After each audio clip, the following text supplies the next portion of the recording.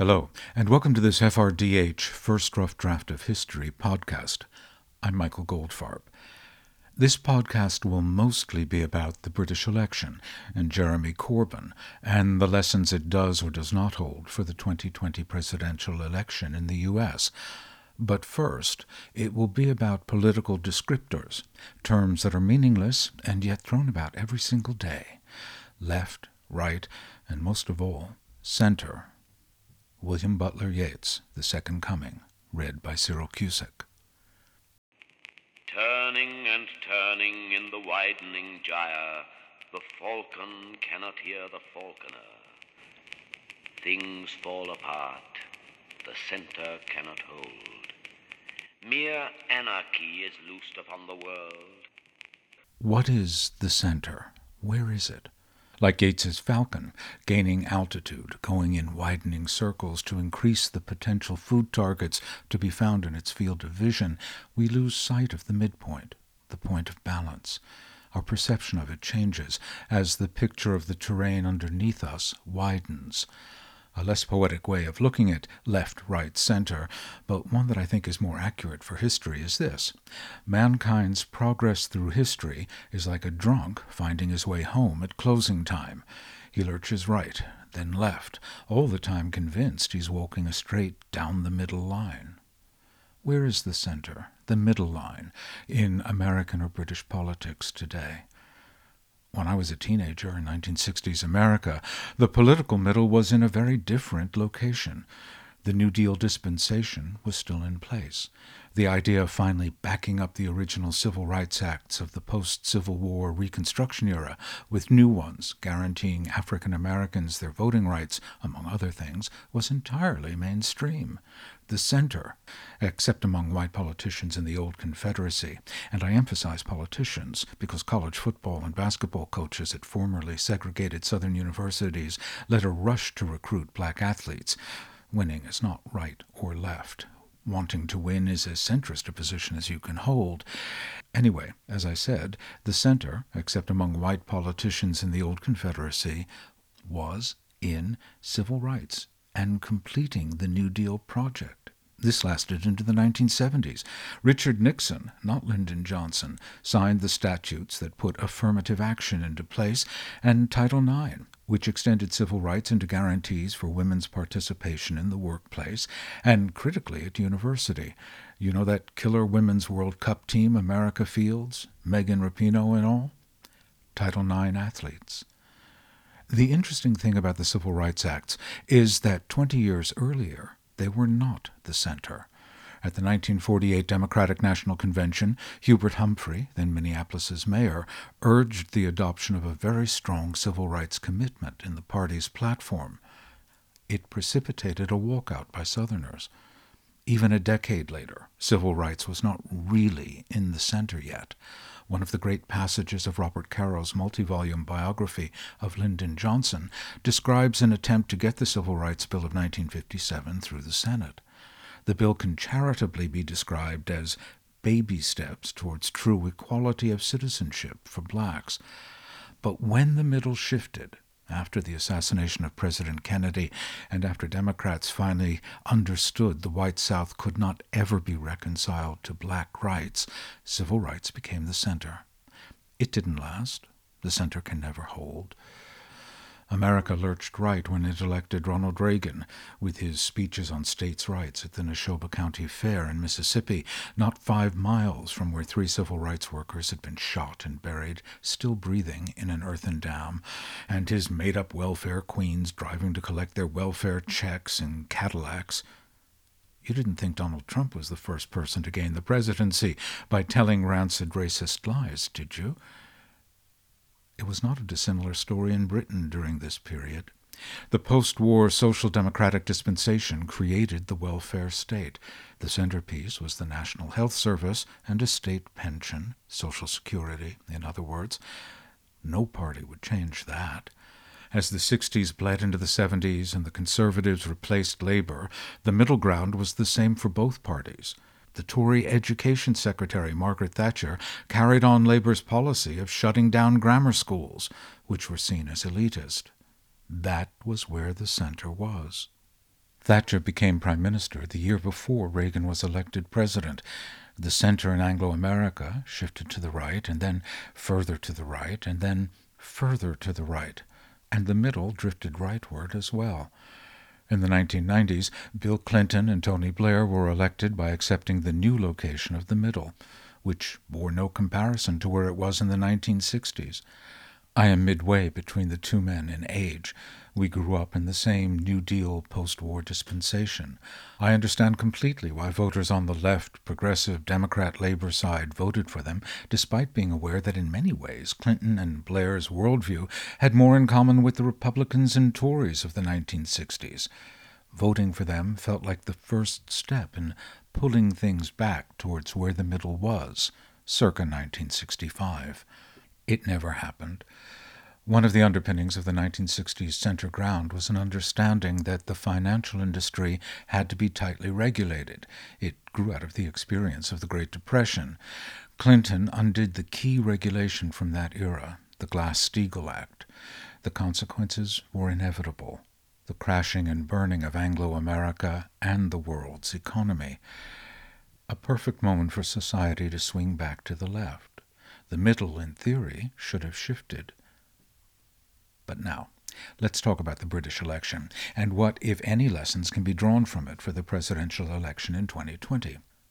Throughout the 4-decade-long lurch to the right, Labour's Jeremy Corbyn stayed in place in a far left, in the 1970 sense, dream world, which I know very well. We also are of an age. Corbyn is only a year older than I am. I recognize his worldview. No private ownership of enterprises, nationalize everything, a blind acceptance of all trade union activity, a strong belief that Zionism is a European colonialist enterprise and that it is inherently racist since it comes at the expense of Palestinians. I heard the same broad opinions at Antioch College in Yellow Springs, Ohio, back in 1970. The closeness of Anglo-American politics reflects a mindset, not a similarity of electoral systems. In Britain's antiquated first-past-the-post system, the party that gains the most seats in Parliament becomes the government. Its leader becomes Prime Minister.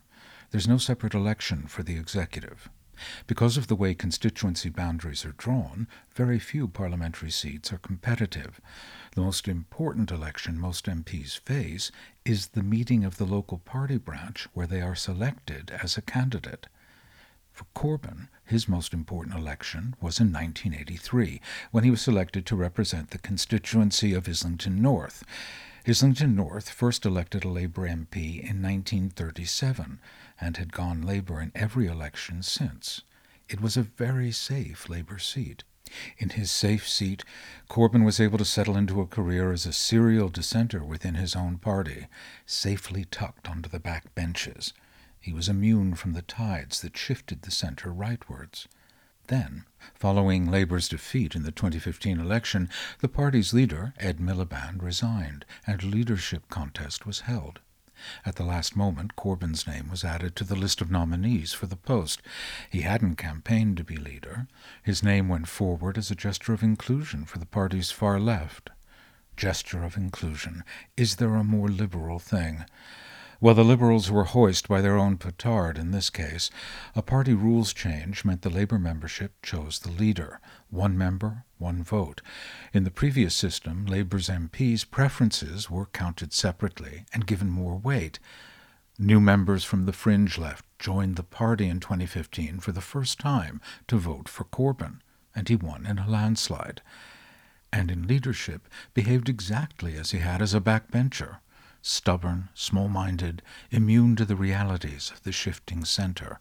From the moment he was elected, Labour's crushing defeat this week was a chronicle of a death foretold. Now, does this tell us anything about democratic politics for 2020? Clearly, the New York Times opinion staff thinks so. Within 24 hours, 2 of their staffers had cranked out pieces saying Corbyn's crushing defeat is proof the Democrats must nominate a centrist, not Elizabeth Warren or Bernie Sanders, as if there is a comparison between Corbyn and the 2 Democrats. Let's look at the case of Bernie Sanders versus Corbyn first. Both come from the left of their parties. But does left mean the same in the US and UK? Corbyn's political career has been spent in a safe seat, where he was under no pressure to change a view or persuade those who disagreed with him. Sanders is different.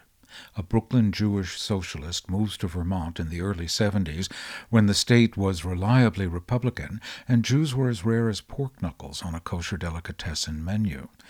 During the course of a decade, Sanders gets beaten in elections and learns how to argue and persuade and maintain a sense of authenticity. Then he gets elected mayor of Burlington, succeeds, moves on to Congress running as a socialist. He jettisons the label of socialist for independent when he runs for Senate, caucuses with the Democrats, accepts politics as the art of the possible, unlike Corbyn, who has never had to persuade anyone or negotiate and give way tactically to move towards a strategic goal. Elizabeth Warren's story is not dissimilar, but traveling in the other direction, from a Republican lower-middle-class background to a place on what is still called the left by mainstream opinion writers. Both Sanders and Warren are spiky and distrust the press, are grumpy with them, which may explain why neither gets much help from the mainstream media. It's odd.